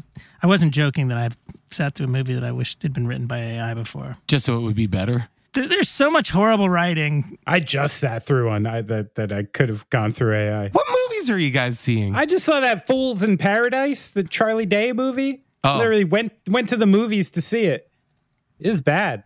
I don't know what the deal is with it. Did he write it? Not one chuckle. Yeah, I think it was like, it must have been his baby because he starred in it, and then there was a lot of like side characters from Always Sunny making appearances. So I figured it was like coming out of his world. Very bad. So you think AI would have done a better job? I haven't heard this point of view. Jesus, I do in that regard, because if you just fed AI, like you said, give me some shitty laughs. Like, it might have gotten me some shitty laughs, and then the human tried to be so smart about it that they got no laughs. Do you think in the grand scheme of what AI means, it matters that you had a bad time that day at the movies? I mean, yeah, it's gonna know, right? No, I mean, like, do you think it's worth it for like writing to be gone? No. I totally agree. Neither one of us is saying the only thing I don't totally agree with is like, again, I think we ran into one of these things where like, I don't think malevolent forces started this. No, I think, it is probably just people who are like interested in something. Exactly. And people who actually thought like, oh, this can help people. And there are some things where I go, you know what? Like, humans are too fucking dumb and too fucking separated to be able to go anywhere near this climate change situation. You think AI is going to solve climate change? Better than us, maybe. Dude, have you seen any movies about robots and AI? I've seen works out like this. I've seen WALL-E. It starts like this. Okay, is WALL-E AI? I guess he is, huh? Yeah, kind of. Okay, you know, like autonomous little robots. Kind of like WALL-E. All right, I kind of like WALL-E. Maybe I changed my mind. I mean, no, but like, I feel like I've seen so many movies where they're like, AI took over and then the robots took over. And now like, you know, we live in a dystopia where like, we don't really have what we want. I mean, that shit doesn't worry me at all. Like the idea of like, you know, Arnold Schwarzenegger coming and, you know, and sort of that Skynet, like military thing doesn't scare me. It's what we have militarily already. Yeah. We're already being confused by the powers of artificial intelligence. And you know what I mean? Like the idea that I guess bad actors, you know, like you get your hand on something like this and all of a sudden, if you're really good at it, you can prompt some kind of like, this was the craziest thing and this is the great thing about having little kids is like, sometimes I read books about shit that I'm like, oh, that's fucking cool. I didn't know that. And I'm reading about the Great Wall of China and the Great Wall of China being built.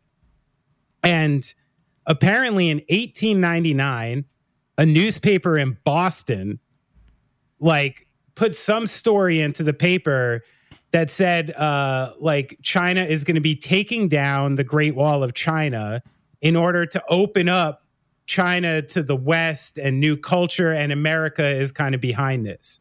What happens once this story goes? Massive fucking riots in China. Mm-hmm. Like massive riots. So many people killed. Like literally like thousands of people got killed. Embassies stormed, you know, and it took years, literally years to peel back the fact that this was a lie from the start. And even then, they couldn't really determine at that point. Like a lot of people believed it was true, even though it wasn't, because so many years had passed. Yeah. And I'm like, if this was possible that long ago, it's certainly possible now and on a much bigger scale. But the one thing that I feel a little better about is the idea that like that lack of communication doesn't exist anymore. You know what I mean? Like, I was just thinking about this. But like all information is potentially false now. Yes, that's the issue. So that lack of information very much exists right now, I think. Like, right. I don't know where to read the news. I'm either reading the news in something that like everything has a slant, even when it's slanted towards me. I'm like, that's not what I want. I just want you to tell me what the fuck is going on, you know? Yeah. Give me the AP wire. And that's but the AP wire is none of it is anything anymore. Been corrupted. I used to like USA Today because I thought like it's the point of USA Today is that it's written so it could be read by a second grader. That's like the whole point of it. And I was always kind of like, you know, I wonder if that removes bias. If their focus is so much on like dumbing down the language so anybody can understand it, maybe that the focus is so strongly there that it's like, how do you even think about bias at that point, you know? I thought USA Today was just for the giant weather map on the back. It's a fun weather map to look at when you're on tour. You're like, wow, let me bring up it's blue in Kansas. Can I bring up one more point? Yeah. To add to the idea that this isn't all bad. I was just thinking recently, and I think we might have even talked about it already on the pod, so I'll make it short. Sure. But it was like when these fires, these big fires just hit the East Coast. Yeah. You know, we're not used to it here in New Jersey. And the first day when these wildfires were passing over, I mean, it was fucking freaky looking, right? Like I've never seen anything like that before. I've never seen the sun try to come out and be blotted by smoke. It was a different color than I'd ever seen in my life. And even though I saw people on like, you know, fucking shitty Twitbox being like, oh, you like it now, New Jersey. I'm like, sorry, asshole. I know you've done this 100 times. This is my first. Why don't you fucking be nice about it? But the one thing that kept popping into my head was like, I was thinking like, okay, say I'm some kind of Mayan lord, and like this is like, you know, the year 800 or something, and I'm down in South America, and this fucking cloud comes. You know, I don't have the Weather Channel, I don't have the radar, I don't know that this is a wildfire in Canada just passing over, and that in like a day and a half it's going to be fine again. He's going to wake up potentially and go, oh my God, the gods have taken away the sun.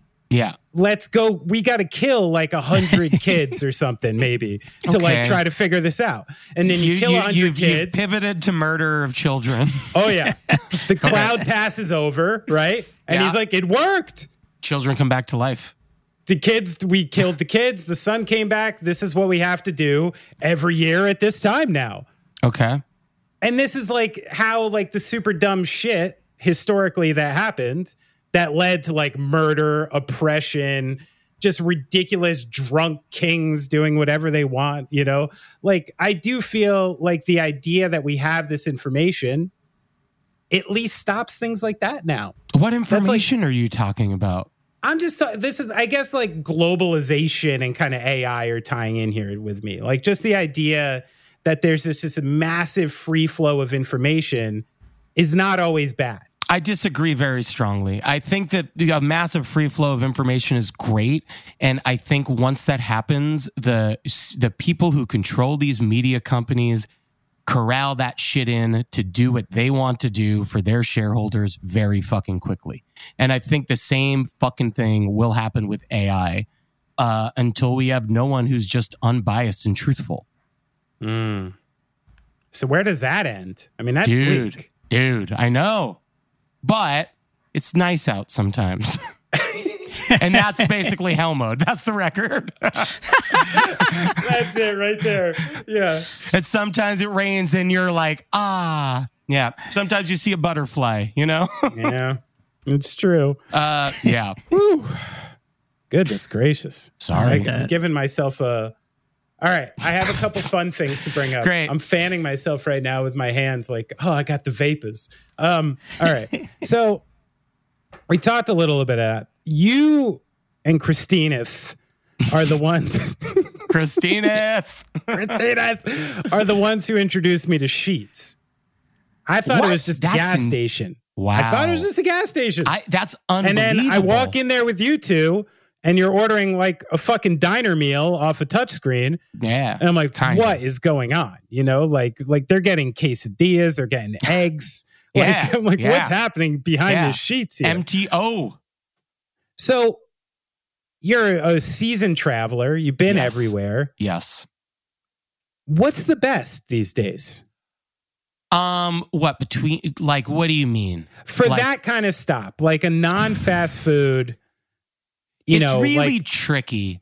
I have not been to a Sheetz or a Wawa. And this is the question you're asking. You're asking which is better, Sheetz or Wawa. Could we say this in no uncertain terms? That was the original premise. Yeah, okay. That was the original premise. Well, because you asked me and I was like, I'm on the West Coast now, man. You would be offended by my answers of analogs because it's like, we have 7-Eleven. That's not even fucking close. All I could think of was Bill and Ted going, something strange is afoot at the Circle K when you said that. There's nobody like making food for you at those things.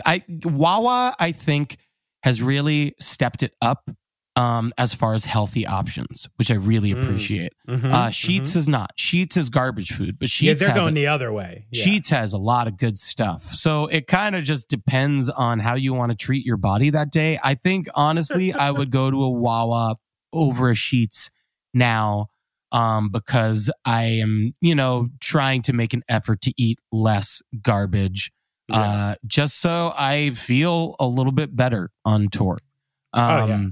But, if I was slimmer than I am right now, I would probably go Sheetz. Fuck it. It's your 40s, baby. So let's say you just play a gig. You're gigging. Sheetz. You're in the van. Yeah. It's just one of those shows. No good food. Let's get out of here. Yeah.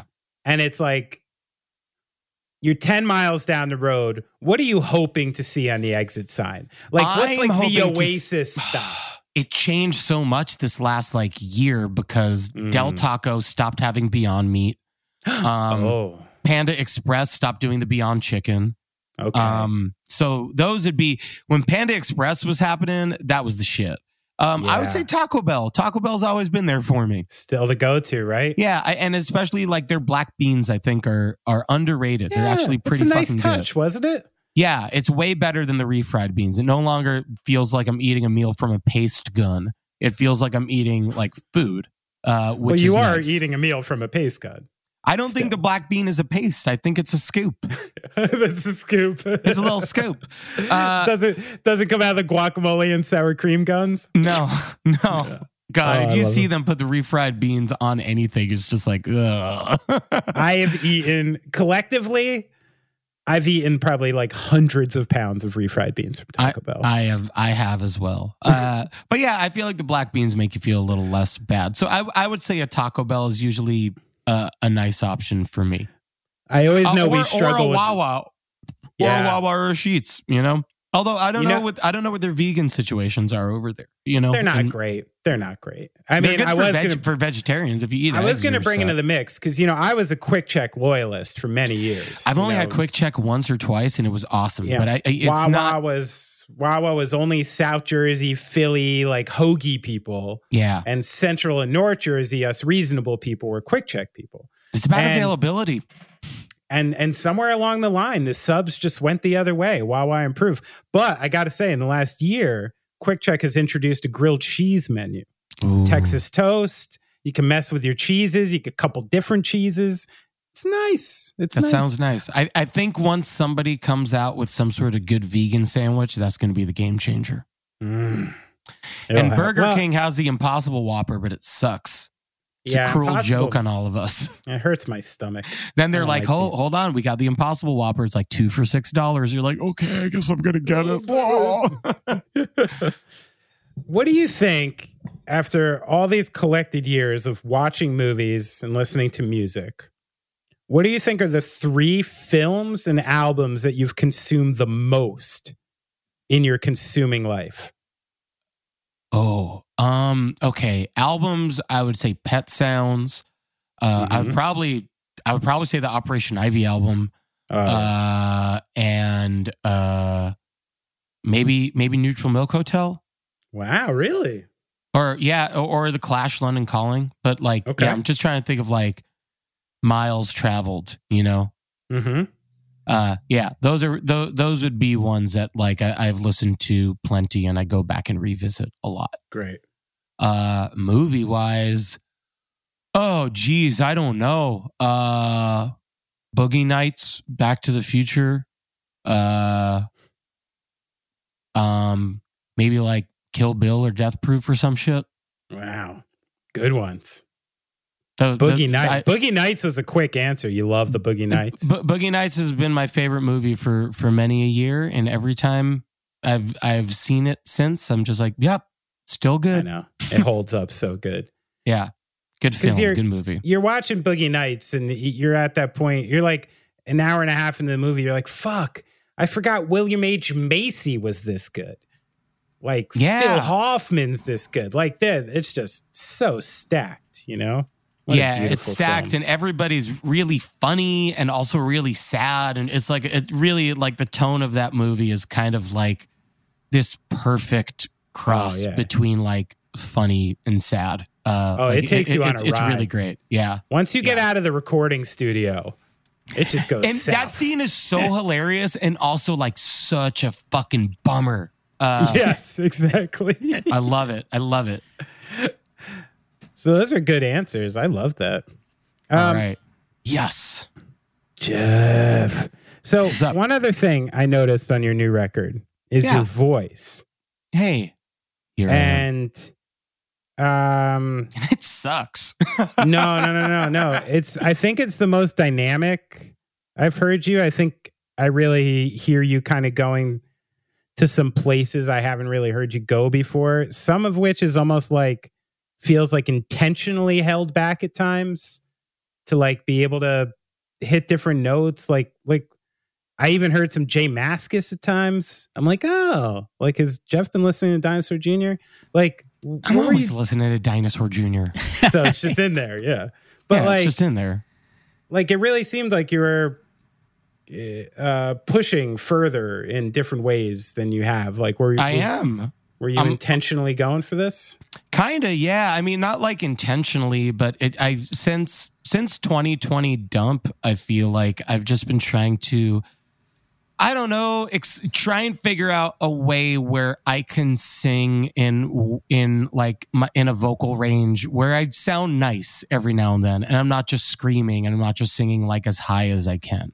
And 2020 Dump felt like a very like safe space to like try that, Right. And then Ska Dream just like happened to be a really like easygoing feeling recording experience for me. I think that's just because I recorded at home and I did it like the vocals over the course of like 2 days.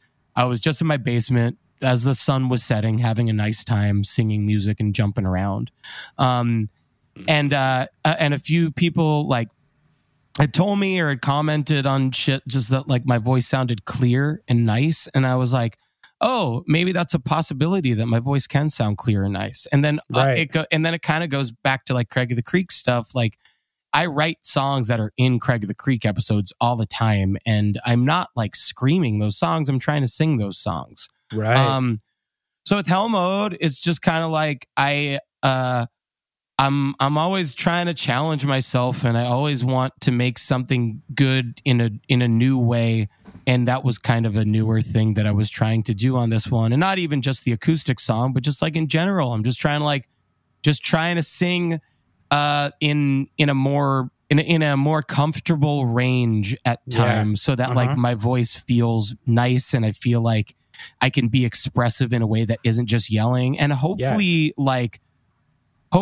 in the end, that means the parts where I am yelling and where I am screaming and where it is like everything is on fire and when we are going hard. I want that shit to hit harder. Like it's all like in the service of just like, I want the fucking emotional resonance of everything that I'm doing to fucking hit hard, because it's stuff that hits me hard, you know? Sure. Because that's my favorite kind of music, is music that just like stops me, or music that I'm like, I got to listen to that record again, you know? Like, that's what I'm trying to do.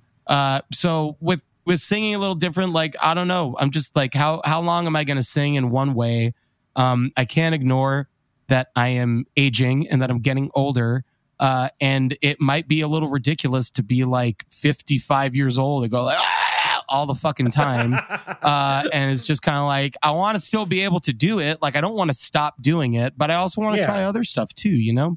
Yeah, you want to be able to take a break in the middle of the set. And you know, I've been practicing Hell Mode, and I've been like, oh, this is nice. I can actually sing this stuff. But that was absolutely an afterthought. I think when I was making this record, I was like, fuck, how am I going to sing this live if I'm not screaming? Like, it is just kind of like more challenges and more ways to look at things. But it was tricky because like I didn't want to do that and sacrifice energy for it. So I am still like always in the back of my head, like, I hope I didn't do that, you know?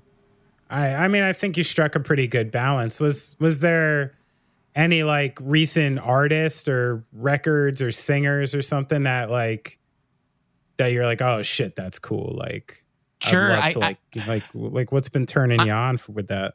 I mean, this isn't like I don't think that this necessarily. Well, what can I say? Like, so I listened to the Jay Som record, Anak Ko, like a lot. If you haven't heard that record, you should listen to that record. It's it's a beautiful record. It's a great record. It's really dynamic. It's like fuzzy, gnarly guitar parts happen like where you wouldn't expect it. It's just like a really like wide open record. And I think she sings really quietly in a really nice, in a really like just a really delicate, beautiful way. Her voice is really nice.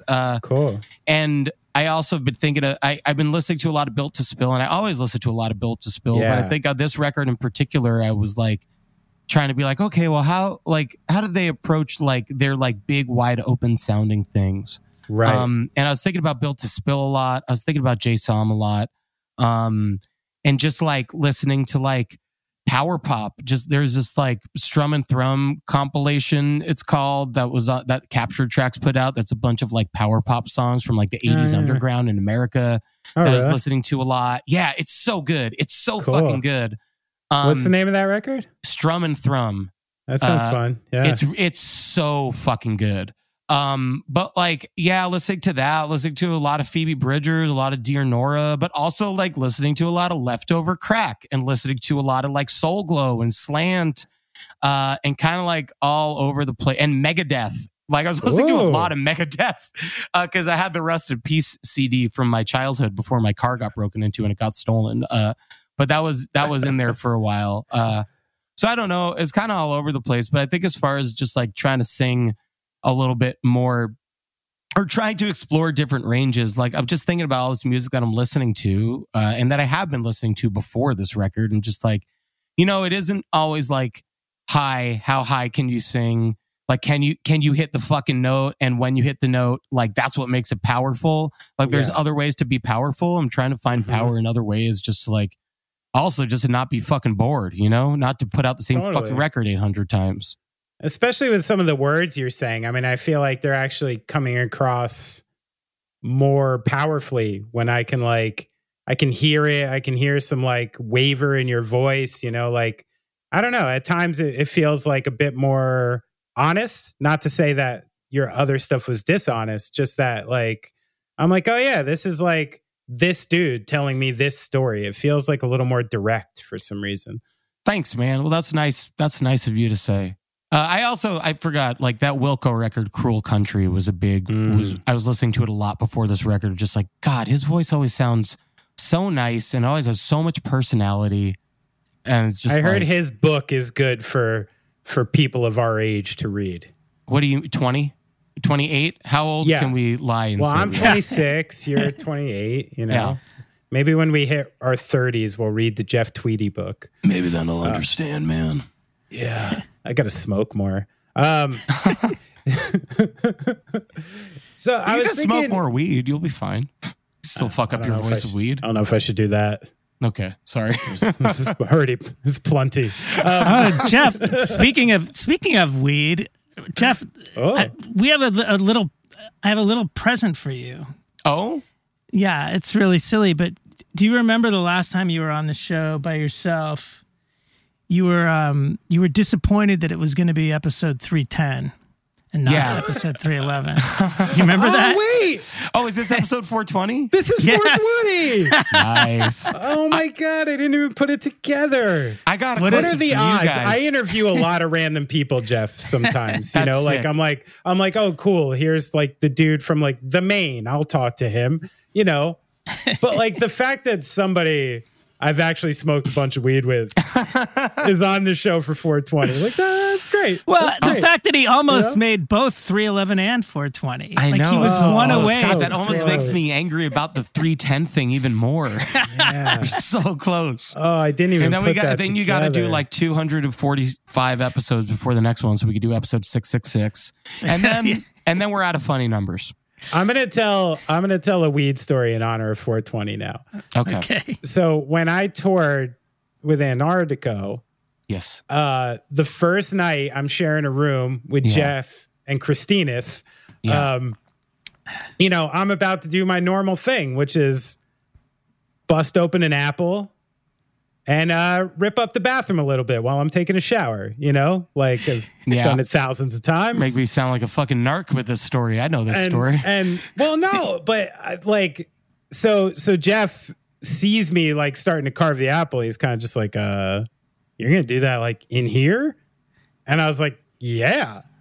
And Jeff's like, you know, and we're early on the tour, and I'm like, oh, fuck. Like, I'm like, dude, I don't want to fucking piss off Jeff and Christine. Like, I'm not trying to fuck around. So in my head, I'm like, okay, like, I'm gonna do this apple. I'll head outside. Like, I'm not trying to like ruffle, but I guess my face was telling a different story. Yeah. Because I probably seemed pretty stressed out.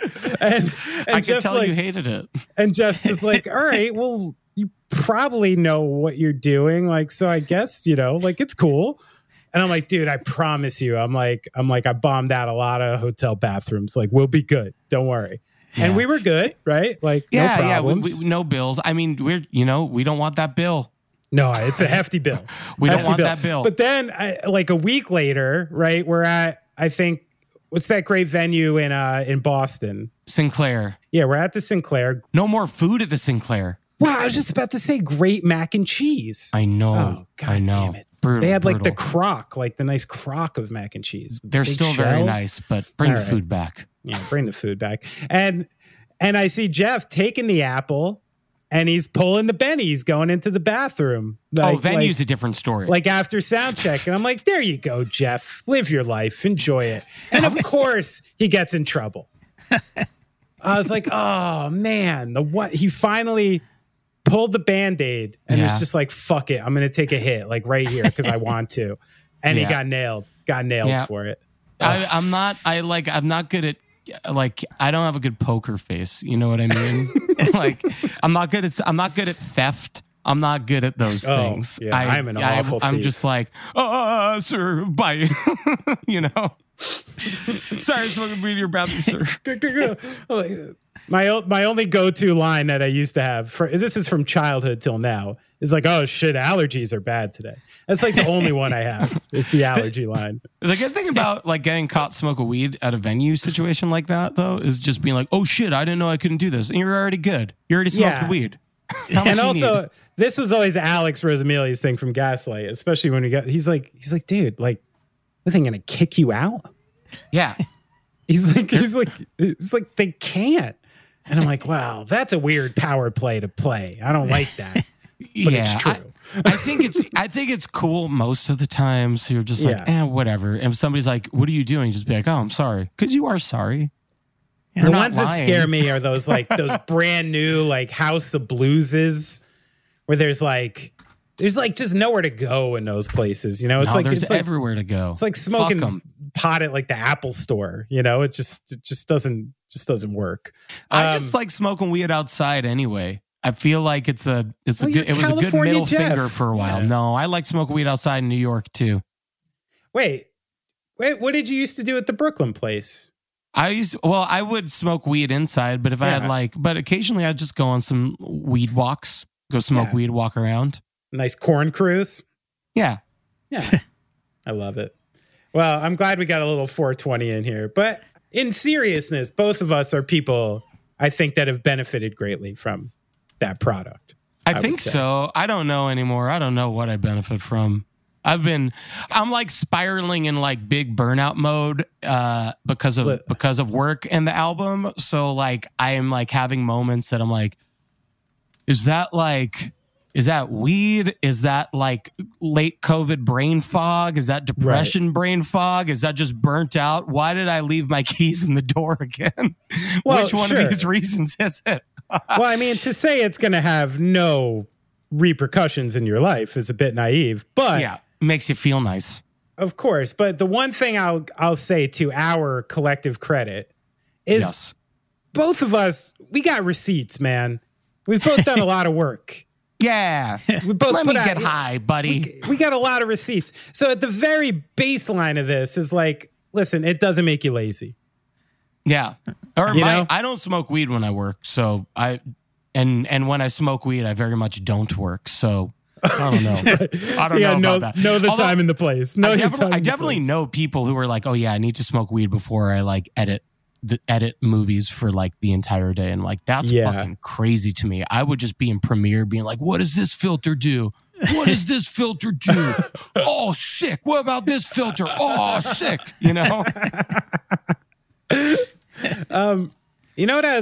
I flew over Taylor Swift's concert recently. You flew over it. Did you see it from the sky? I did. Well, I didn't see the gig, tight. But I saw like the staging because I flew out of Philly on a Sunday morning when she was doing one of her like, I'm gonna sell 200,000 tickets at this football stadium this weekend. Was that the Philly show? I think John was at that. John was at that show. Nice. So I'm flying out and I see Taylor Swift's stage show from the sky, and it was super impressive. And I'm thinking about, of course, it crosses my mind like, okay, like if I had, unlimited funds and just like funny money, like what would I do? So I pose that question to you. Like, say Doubt becomes big hit, gets used in Stranger Things season something or other, and and all of a sudden you got just fuck around money. You're drawing a lot. You got fuck around money. Have you ever thought about what you would do for like a stage show or something like? We talked about it recently, but again, we were trying to figure out like the DIY way of doing it. So I don't know if it applies, but like, first of all, like the flag will always be there. So I don't think screens are ever in our future. Okay. But it would be cool. One of the things I wanted to do that got shot down was I just wanted to put like lasers all around the venue, like not on the stage, just have them firing off from random spots in the venue. And that was like a unanimous pass from our crew and band, which we usually isn't unanimous. Yeah, usually there's one or two stragglers that are like, okay, fuck it. And somebody be like, where are you going to put it? How are you going to get people to not break it? How are you going to get the venue to be okay with it? Like the practical questions of it. Yeah. But I feel like if I had Taylor Swift money, I could make that happen. Easily. Because all you got to do is go up in the catwalk for that. Like, easy. Yeah. And I kind of want to just make it look like we're playing like in a lightning storm at the end of the world while we're on stage. That's what I would want to do. And we were trying to figure out ways to do it for this tour, but also we're in a van and I need to sleep. So we're not showing up and doing lights. So right. We're, house guy. House lights. Hey, house guy, can you make it look like lightning at the end of the earth, please? We were I was like in the fucking group Discord, like, let me write the thing. I bet we can make this happen. And they're just like, Jeff, you're really like, go for it, but you might be sad with your results. Would you ever take to one of those like hamster balls and like go out into the crowd? I wouldn't take to a hamster ball. I don't know. No, the Flaming Lips did it. Oh, yeah. I go out the crowd with saxophone a bunch though. I like that. That's fun. I've seen it. Although now I'm like, I think one COVID like really like put a fucking damper on that. But like also so weird. Now I'm like starting to be conscious of the amount that I sweat when we're playing. And I'm like, maybe people don't want this. You are sweaty. I'm gross, and I'm only getting grosser as I get older. Yeah. Are you getting like hair in weird places? Sure. Ear hair. Up. Yeah. I'm getting it's moving from my head to my ears, and I'm like fuck why do off. I gotta stay on my head, fool? Yeah. Like why? I found it was almost like my body was like teasing me the other day because I find one like 2.5 inch long gray hair coming out of my neck. I'm just like, when did you even grow? Overnight? This is physiologically impossible what just happened. This is my body just like fucking with me right now. Yeah, that's a mutant hair. They just pop out, man. I know. Yeah. Hey, Brad, do you do the prostate? You do the prostate? Don't answer that. I'm doing it right now. Oh, good. Have you done yours yet, Benny? I haven't done mine yet. I haven't yet, but I heard you can shit in a box at first and send it away. Oh. So I might do that first. I'm not like afraid of a finger up my asshole. That's fine. I think Isn't it more than a finger? It's like a camera. Oh, you're talking about a colonoscopy. I am. Yeah, I've done that. I've done a colonoscopy. Are you supposed to get a full colonoscopy when you're 40? 45. They knock you out though, right? Yeah, they do. Yeah, whatever. That's what I'm scared of. I've never been knocked out before. Have you been knocked out before? Dude, I've never been knocked out before either. Should we get colonoscopies together? They got a couples colonoscopy Oh my God. Jeff, let's get high, hold hands, and get colonoscopies. Are you allowed to? I don't. Oh man. No, we probably can't. We can't. God, can you imagine being high for your colonoscopy? Can I ruin your future colonoscopy for you, or would you rather not me put this thought in your head that I'm about to do? No, put it in my head. Do it. All right, you get high for your colonoscopy, and then you don't get fully knocked out, but you can't communicate, but then also you're high while it's happening. That sounds like the human caterpillar. Worst. This just got dark. Yeah, that'd be bad. Oh, jeez. Wait, Jeff. Yeah. I'm on your Wikipedia, and I just realized Antarctica hasn't put anything out since 2018. Yeah, right? What's going on? What do you think? We made one song during the pandemic. Craig really kind of absorbed a lot of my free time. Sure. So... yeah. What are we thinking? Like 2025 maybe? Oh, that'd be sick. Maybe 2024. We pump them out quick. Let's do it. Boom. Cousin Frank's out of the biz, though. We got to go somewhere else. What is Cousin Frank is out of the biz? Out of the biz, working at a planetarium. Oh, shit. Well, maybe we could still get him to do it. He might. It'd be funny. I think there's another recording studio somewhere. Yeah, we could probably manage. We go to fucking Sound City. Let's. Is that possible? No, it's not possible. It's probably just like I'll record it. All right, Jeff. We hit the hour 30 mark. Beautiful. Love it. Love talking to you. Pat Ewing, my hot dog neck's got to be out. I saw it say Pat Ewing up there, and at first I was like, "Who's Pat Ewing?" And it was like 40 minutes in. I was like, "It says Pat Ewing, Patrick Ewing." Okay. Listen, that's how long I've loved basketball. It's not Patrick to me. It's Pat. Is he your all-time favorite Nick? Hell no. Starks? Beasley. The walking bucket. Oh, there's like 6 people who got that joke, but they got it good. I like Oakley better than all those fools. Yeah, that's true. He was great. No Chris Childs. All right, let's get Not my here. era. And I like Larry Johnson, although in my mind, he's always a Hornet. He is a Hornet. That's true. All right, Jeff, I love you so much. Love you too. Nice talking to you. I'll talk to you soon. Bye, Brad. Nice talking to you too. Thanks for letting me know about the 420 episode. Yeah, we're honored to have you for that. It's great to be here. Planning for your next trip? Elevate your travel style with Quince. Quince has all the jet-setting essentials you'll want for your next getaway, like European linen, premium luggage options, buttery soft Italian leather bags, and so much more. And is all priced at 50 to 80% less than similar brands. Plus, Quince only works with factories that use safe and ethical manufacturing practices. Pack your bags with high-quality essentials you'll be wearing for vacations to come with Quince. Go to quince.com/pack for free shipping and 365-day returns.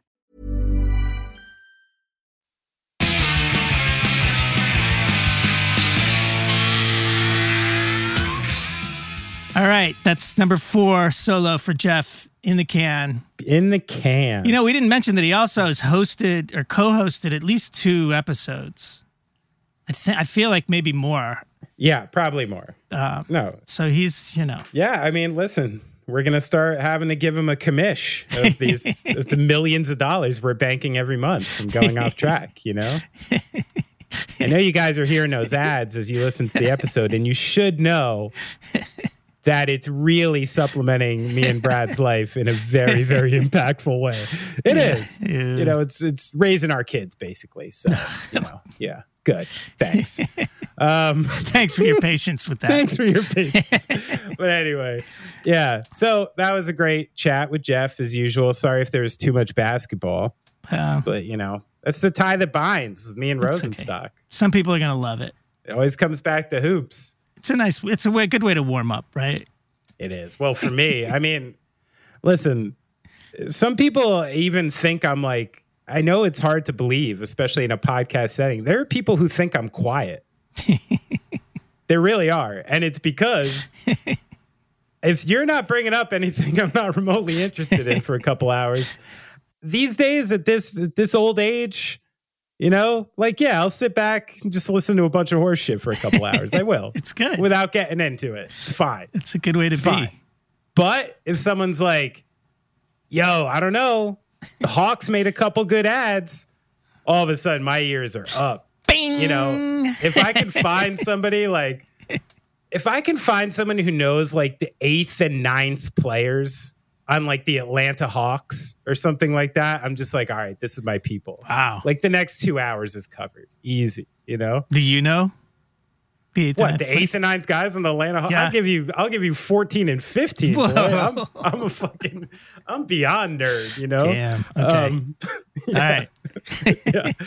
Like I'm the one watching Summer League to see how Cody Buffkin is progressing in his potential backup shooting guard role, So yeah. So that I'm that guy. Okay. Even Howard Beck is a friend of mine. He's a literal basketball journalist who worked for like the Post during the Patrick Ewing era, I believe. And, and LA Times, and he covered Kobe. So this guy knows hoops, and it's day 1 of Summer League basketball. And I'm texting him about somebody's performance in Summer League. And he's like, dude, why are you watching day 1 of Summer League? He's like, I'm not. Like, well, someone put me on TV. Yeah, seriously. You're coming I should be on the panel with Chuck and Shaq. It'd be fucking hilarious. There's still time. It could happen. I have faith. Yeah. If anybody's listening to this and you can help boost me into my secondary career of sports journalist. Yeah, you want diversity in sports. Here you go. Get this guy. That's what I'm saying. Do you want a chubby, dirtbag Jewish drummer? Yes. Who's never played a lick of even semi-amateur professional sports? That's the ultimate diversity candidate for basketball. So I'm saying. Yeah. So I'm saying. If you believe, Brad, I thought it was supposed to be about inclusivity these days. Yeah. Yeah. Get my ass on a sports panel. Yeah. I think it'll just help the world.